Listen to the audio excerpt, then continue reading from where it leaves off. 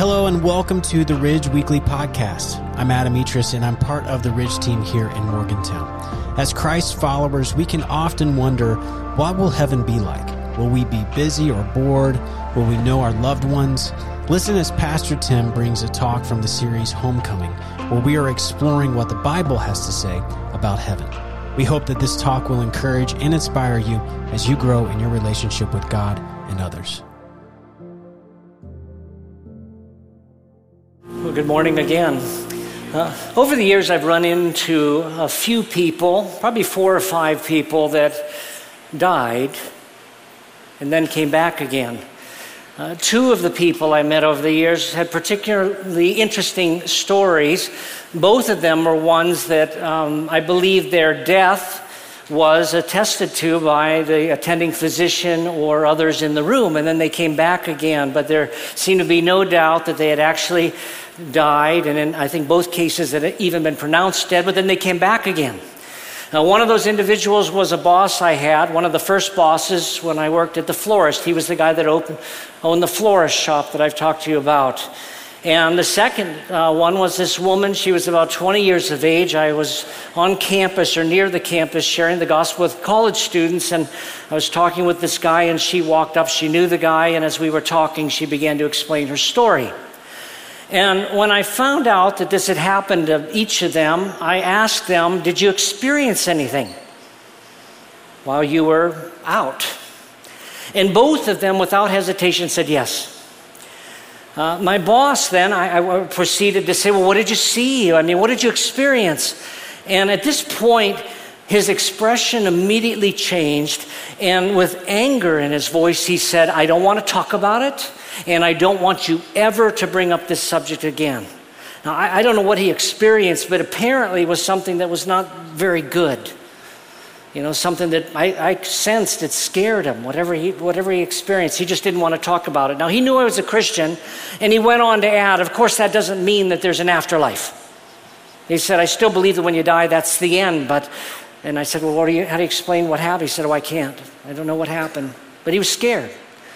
The woman's experience was entirely different. She described how she actually felt herself leave the body. She looked back down on the table. She saw herself there. She ended up in this place that she could hardly describe, only with some colors. And then all of a sudden, it just happened real quickly. She was back. But it raised in her mind the question, what happens when you die? Now, this girl's sister had been a Christian not long before this incident happened, and the sister had been trying to share Christ with her. She had not been interested, but after this happened, she became very interested. She talked with her sister, began to read her Bible, and in time, she came to put her faith in Jesus Christ. Now, there are a lot of people that have stories like this.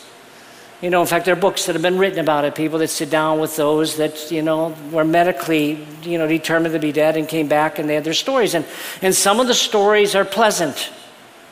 Some of the things people describe involve colors and sounds that are just otherworldly, but other stories are scary, kind of like I think what my boss probably experienced.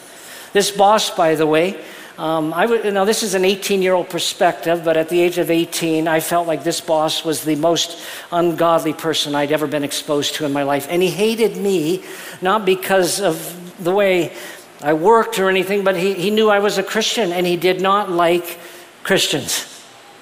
And so he'd call me names. He'd say, you're just a goody two-shoes. I irritated him, by being kind of, churchy or something there. I wasn't trying to be, but he could not stand me. Well, today we're going to begin this new series called Homecoming, and I hope it's a series that's interesting. I hope it's helpful. I hope it's motivational. But I think it's an important subject because we read in the New Testament that we need to fix our hope on some of that's coming. Specifically, that if we fix our hope on that day, when we as believers in Christ will see Christ face to face and we're changed and forever will be with Him, it will impact how we live in the present, as I was alluding to when I was talking about communion. John wrote about this in 1 John 3:2-3. He said, dear friends, we are God's children now, and what we will be has not yet been revealed. In other words, a lot is out there we just don't know. More is coming. We know this, though, when he appears, we'll be like him, because we'll see him as he is. We'll be just like Jesus with his glorified body. And everyone who has this hope in him purifies himself just as he is pure. What a tremendous promise that if we focus on this, I don't mean that we're to be otherworldly in our thinking all the time, but when we're mindful of the fact that this is not it, that there's more to come, and one day we're going to be with Jesus, it is going to impact how we live our lives in the present. Now, the subject of heaven raises lots of questions, like is it a physical place or is it just a spiritual place? You know, and what exactly is heaven going to be like? And who's going to be in heaven? Who's not? And why? Are we going to be bored in heaven? Will we have wings? Do we have to learn to play the harp? I sure hope not. They say it's hard. What's it going to be like? How do we store up treasure in heaven, as Matthew said to do? Well, these are some of the things we're going to be addressing. There are a lot of misconceptions out there, unbiblical ideas. In fact, next week's talk, I want to explore some of the unbiblical ideas related to this particular subject. But this morning, I want to address one main question, and the question is why? Why heaven? Why should there be a need for a place called heaven? Now, before I answer the question, I want to give you some definitions. You know, I'm using the word heaven. You wonder, what do I mean by heaven? The word is used in different ways in the New Testament. In at least 3 different ways it refers to a place. It's used in a 4th sense, which I'll mention in a minute here. And in the 4th sense, it's not a place. But I think the American Heritage Dictionary of the English language gets this correct when they list these 3 ways in which the word is used in the New Testament. First of all, it refers to the sky or universe as seen from the earth, the firmament. This is what's talked about in Genesis 1:1. In the beginning, God created the heavens and the earth. So you got the earth down here, you have the heaven up there. It's where the stars and the moon and the sun are located in heaven, or the heavens. The second way that it's used is of the abode of God, the angels, and the souls of those granted salvation. This is called the third heaven in Paul's writings. It's where God is. Now, God is everywhere, of course. But in the Bible, there are occasions where he has a localized presence. And God himself has said, my throne is in heaven. In the Old Testament, of course, you remember that he had a special presence near the Ark of the Covenant in the temple. And so when we talk about heaven, sometimes we're talking about, well, that's where God is. That's where the angels are. That's where people go when they die. And then the third way it's used is as the eternal state of communion with God, everlasting bliss. And this is a reference to our final destination. This one's a little bit ironic because we do talk about people being in heaven forever, but I say it's ironic because as we're going to see in this series, our future destiny is not up in the clouds someplace. It's on a new earth that God's going to create. He's going to create a new heaven and a new earth. So oddly, spending eternity with God in heaven is spending eternity on a glorified, fixed earth. And so to summarize again, heaven either refers to the abode of the sun, moon, and stars. It refers to where God and his angels are, and where believers go when they die. They go to heaven. We talk about that. Or it could be this eternal destiny. Now, there's another way in which the word is used in the New Testament, and it's not referring to a place. Matthew talks about the kingdom of heaven. And so when you read that expression in the Gospel of Matthew, well, the kingdom of heaven is like a seed that was planted. Kingdom of heaven is like a treasure that was buried, things like that. It's not talking about heaven. The kingdom of heaven is a euphemism, and it means kingdom of God. In fact, the other gospel writers call it kingdom of God. It's a reference to the fact, an invisible kingdom in which God rules over everything, especially in the hearts of his people. Now you say, well then why did Matthew talk about the kingdom of heaven? Well, he was writing to a Jewish audience, and they did not like to either say the name God or write it out. In fact, to this day, a devout Jew will not spell out G-O-D. They'll put a line there. And the reason they're doing that is to protect the sanctity of that name. They don't want to accidentally say the name or write it and get something wrong. And so to do that, they came up with the euphemism, the kingdom of heaven. Or we talk about for heaven's sake. Well, that means for God's sake. It's just another way of saying that. But that's different than what we're looking at. And most of our time in this series is going to be on the second two usages of this word. What happens when people die? Where do they go? And then what's this eternal destiny that we're going to have? So it brings us back to the question, why? Why is there a need for such a thing? And the simple answer is this world is broken. It's under a curse because of the original sin of Adam and Eve. You know, God told them, don't eat from the tree in the middle of the garden. The day you eat of it, you'll die. And death came upon all of creation in that moment. Everything came under this curse of death. And Paul wrote about the fact that in the present hour, all of creation is groaning. You know, it's just groaning. And so are we. You know, you can kind of sense it. He wrote about that in Romans chapter 8, verses 19 to 23. I want to read this section, and I'm going to interject a lot of comments because I think it's particularly confusing. But beginning in verse 19 of Romans 8, Paul wrote, "For the creation eagerly waits with anticipation for God's sons to be revealed." Let me stop for a moment, but when it says God's sons, it's a reference, of course, to sons and daughters. There's a reason he used sons I don't want to get into this morning, but it's talking about this day when we're going to be revealed for what we are. We're going to get our glorified body is what he's talking about. So all creation is eagerly waiting with anticipation for that day when we'll finally be in the presence of our Creator forever. It goes on to say, for creation was subjected to futility. Now, I'll talk about this in a minute. I'll come back to this idea. But it was subjected not willingly, but because of him who subjected it. Who's that? God. This was a consequence for sin, that he subjected it to this futility. And again, I'll talk about that in a minute.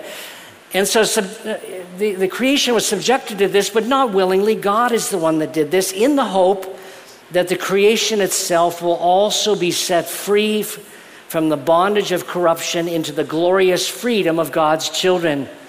In other words, it's pointing ahead to the day when we will get our new and glorified bodies as God's children, and then all of creation is going to be fixed as well. Verse 22, for we know that the whole creation has been groaning together with labor pains until now.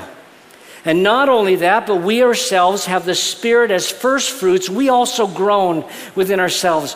That expression, we have the Spirit as first fruits, is a reference to an Old Testament practice, part of the Old Testament law, where when the first part of a crop came in, like at the very beginning of the season of reaping, you were supposed to take that first part, some of it, and you offer it to God. But it was, first fruits was an idea that you offer the first fruits to God and then the rest is coming. And what Paul is saying here when he says the Holy Spirit is the first fruits, he's saying that the fact that you have the Holy Spirit points to the fact that more is coming. That's just the little beginning of all that God has for us, that you've got the first fruits. Elsewhere, the Apostle Paul called it a down payment, a deposit, guaranteeing your inheritance. And so if you buy a house, you put down the deposit and then you have to pay the rest later. Well, this is what Paul is writing, inspired by the Holy Spirit. He's saying, when you become a Christian, you put your faith in Christ, the Spirit comes to live in you, and that's a glimpse of what's going to come, because so much more wonderful things are coming.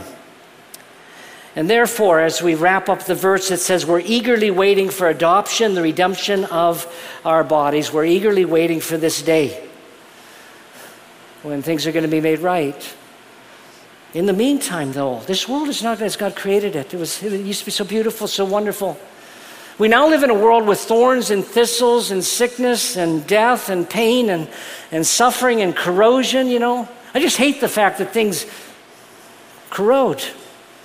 Now, I love the illustration that Paul gives here. He talks about the pain of childbirth. He talks about the birth pains, because you know what birth pains really are about, as painful as they are, which thankfully I'll never have to experience. But it's hard, right? I mean, those of you that have given birth, I've been in the room when my wife gave birth to 5 children. It was agonizing for me. I didn't feel the pain like she, but it was agonizing. But it was all pointing to the day when this child would be born, this beautiful baby, and then you forget the pain because look at. And that's the illustration that Paul is using here.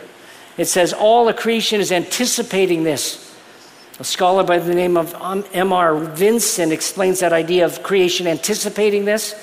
He said it's a watching with head erect and outstretched, hence a waiting in suspense. All of creation, in a sense, is holding its breath. And therefore, all of creation, as verse 22 says, is in labor pains right now. That's kind of what it's like. Look at verse 22 again. For we know that the whole creation has been groaning together with labor pains. It's just hard. There's this corruption everywhere.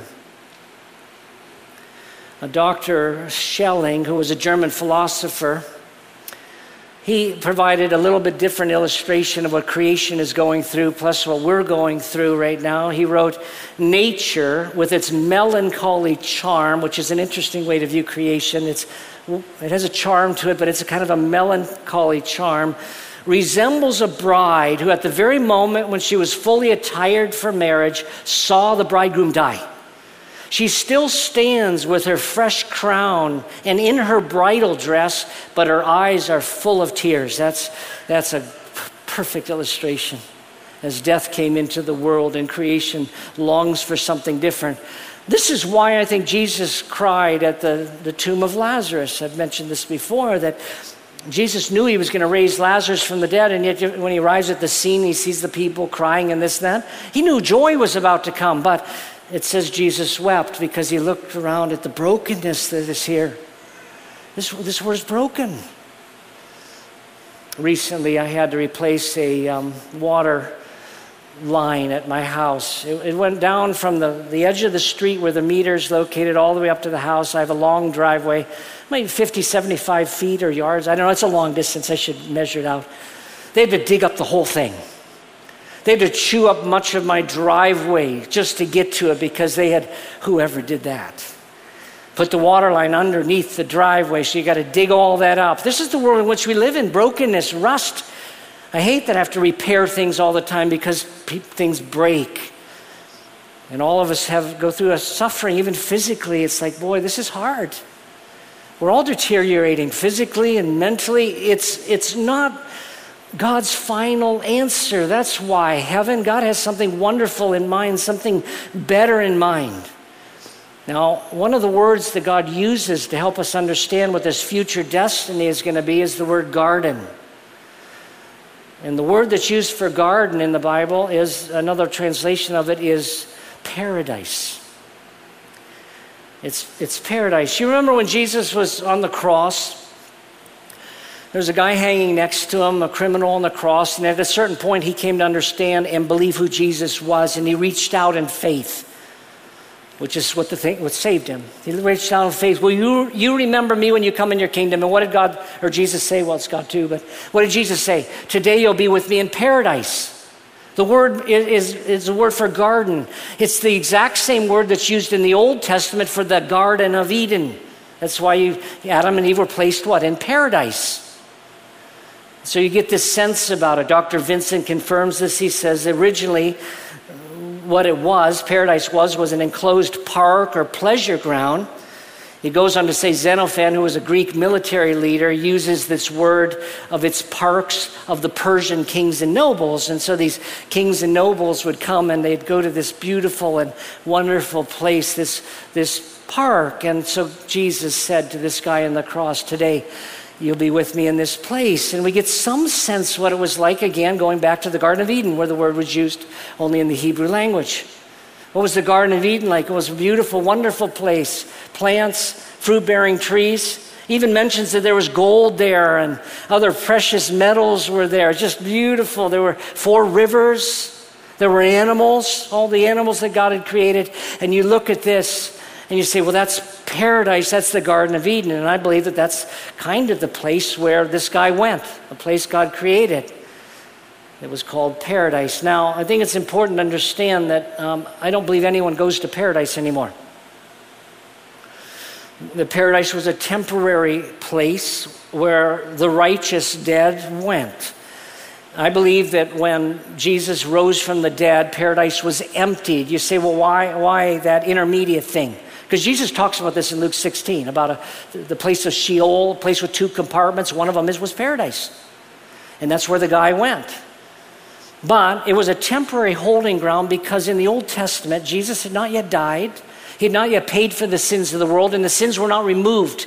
In the Old Testament, the word that's used is atonement. It means that the sin was covered. And so before Jesus died and rose again, Old Testament believers, that's where they went, down to paradise. But I believe when Jesus rose from the dead, they ascended because their sin was now removed. They were qualified to be in the presence of God. And Apostle Paul affirms that. He says, absent in the body now means being present with the Lord. Because you put your faith in Christ and now you're qualified to be in the presence of God. So you say, well, then why are you using paradise or a garden as an illustration of the future that's to come? Well, because that's what God uses to describe it. You go to the book of Revelation, you see a fulfillment of all that was there in the Old Testament about the Garden of Eden. You see a renewed Garden of Eden in the book of Revelation. It's a reference to our future destiny, which illustrates to me that heaven or our eternal destiny is not some cloudy place. If you love this place, figure out some place that's 100 times better. I think that's what we're dealing with. And so in Revelation 21, we read these words. Then he showed me the river of living water, sparkling like crystal, flowing from the throne of God and of the Lamb, who is Jesus, down the middle of the broad street of the city. The tree of life was on both sides of the river, bearing 12 kinds of fruit, producing its fruit every month. The leaves of the tree are for healing of the nations. There'll no longer be any curse. It goes on to talk about no sickness, no crying anymore. Just this beautiful place, this garden. This is paradise. And this is, I believe, the future home of those who have put their trust in Jesus Christ. Now, this garden idea is probably the thing that actually helped lead C.S. Lewis to faith in Christ. When he was a boy, and this is found in his book Surprised by Joy, but when C.S. Lewis was a boy, his older brother made a little garden for him. He used the lid of a cookie tin. He just took the lid off, and then he put moss there and some sticks and whatever, and he created this little garden. And for C.S. Lewis, he said it was like magical. He said it allowed him in his imagination to go to this amazing mystical place that's not really reflected in a real garden, but he said there must be this other place. He concluded this idea. And he was a very smart person, but he concluded this idea that the very fact that he had this longing for a place that doesn't exist, that he doesn't even know about, but he has such a strong longing, demonstrates that it probably exists. He said these words, creatures are not born with desires until satisfaction for those desires exists. A baby feels hunger, well, there's such a thing as food. Otherwise, why would you have hunger, you know? A duckling wants to swim, well, there is such a thing as water. If I find in myself a desire which no experience in this world can satisfy, the most probable explanation is that I was made for another world. Probably earthly pleasures were never meant to satisfy it, but only to arouse it, to suggest the real thing. See, even the Garden of Eden didn't do adequate job of showing what this wonderful future place. But he said, the fact I have this longing suggests there must be something there. Why wouldn't I just stop with this little play garden? No, his imagination took him further. He thought there must be something more. He also concluded that nothing in this world satisfies. And here we come back to that word vanity. Earlier it talked about how everything in creation was subjected to vanity. What does that mean? Well, you go to the writing of Solomon, who was, apart from Jesus, probably the smartest man, wisest man who ever lived. And he wrote an entire book on this subject called Ecclesiastes. He was a guy who had everything and discovered that nothing satisfies.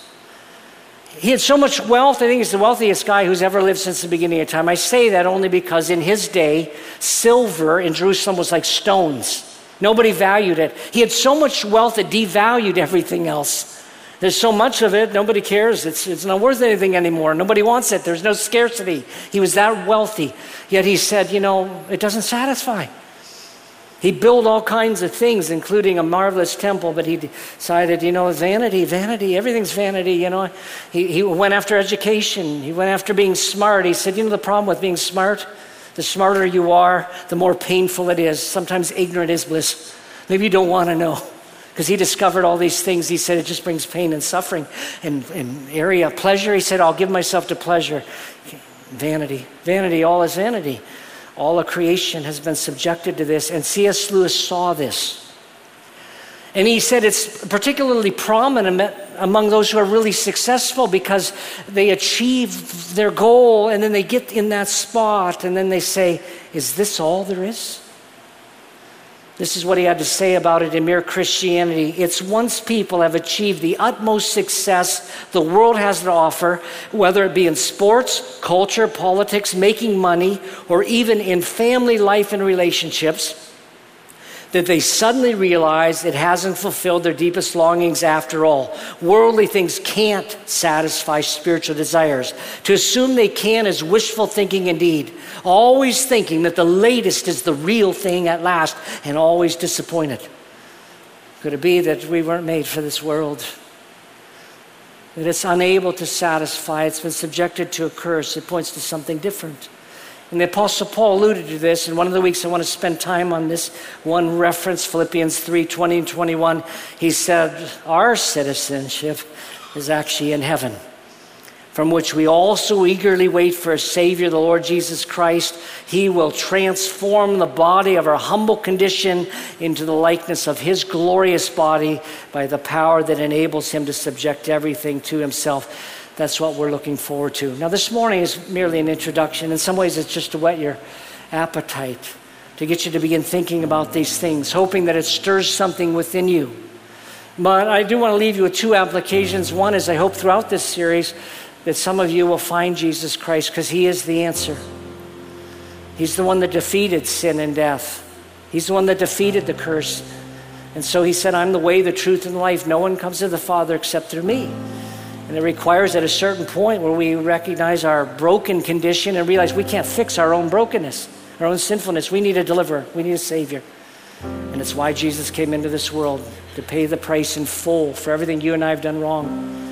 And when he rose from the dead, it demonstrated God accepted the payment, but we need to reach out to him in faith and say, I want you to be my Savior. I want to put my trust in you. If you're a Christian here already this morning, I want to encourage you to live in light of the reality of what's coming. This world is not our home. We get too attached to it. We love the things of this world. John wrote, if we love the things of this world, the love of the Father is not in us. There's really not the capacity to live in both ways. And therefore, we have to choose our allegiance. Let's pray. Heavenly Father, I'm so grateful that you've loved us so much as to want us to be with you, to adopt us into your family, that one day you're going to make everything right that went wrong in the Garden of Eden. And so we tell you we're grateful. But in the meantime, Lord, we want to live in a way that reflects that reality. We walk by faith, not by sight. And we're grateful to you. In Jesus' name, amen. Thanks for listening to the Ridge Weekly Podcast. If you'd like to hear more messages now, you can check out our past series at theridge.church/messages or download the free Ridge app. Thanks again for listening, and we will see you next time.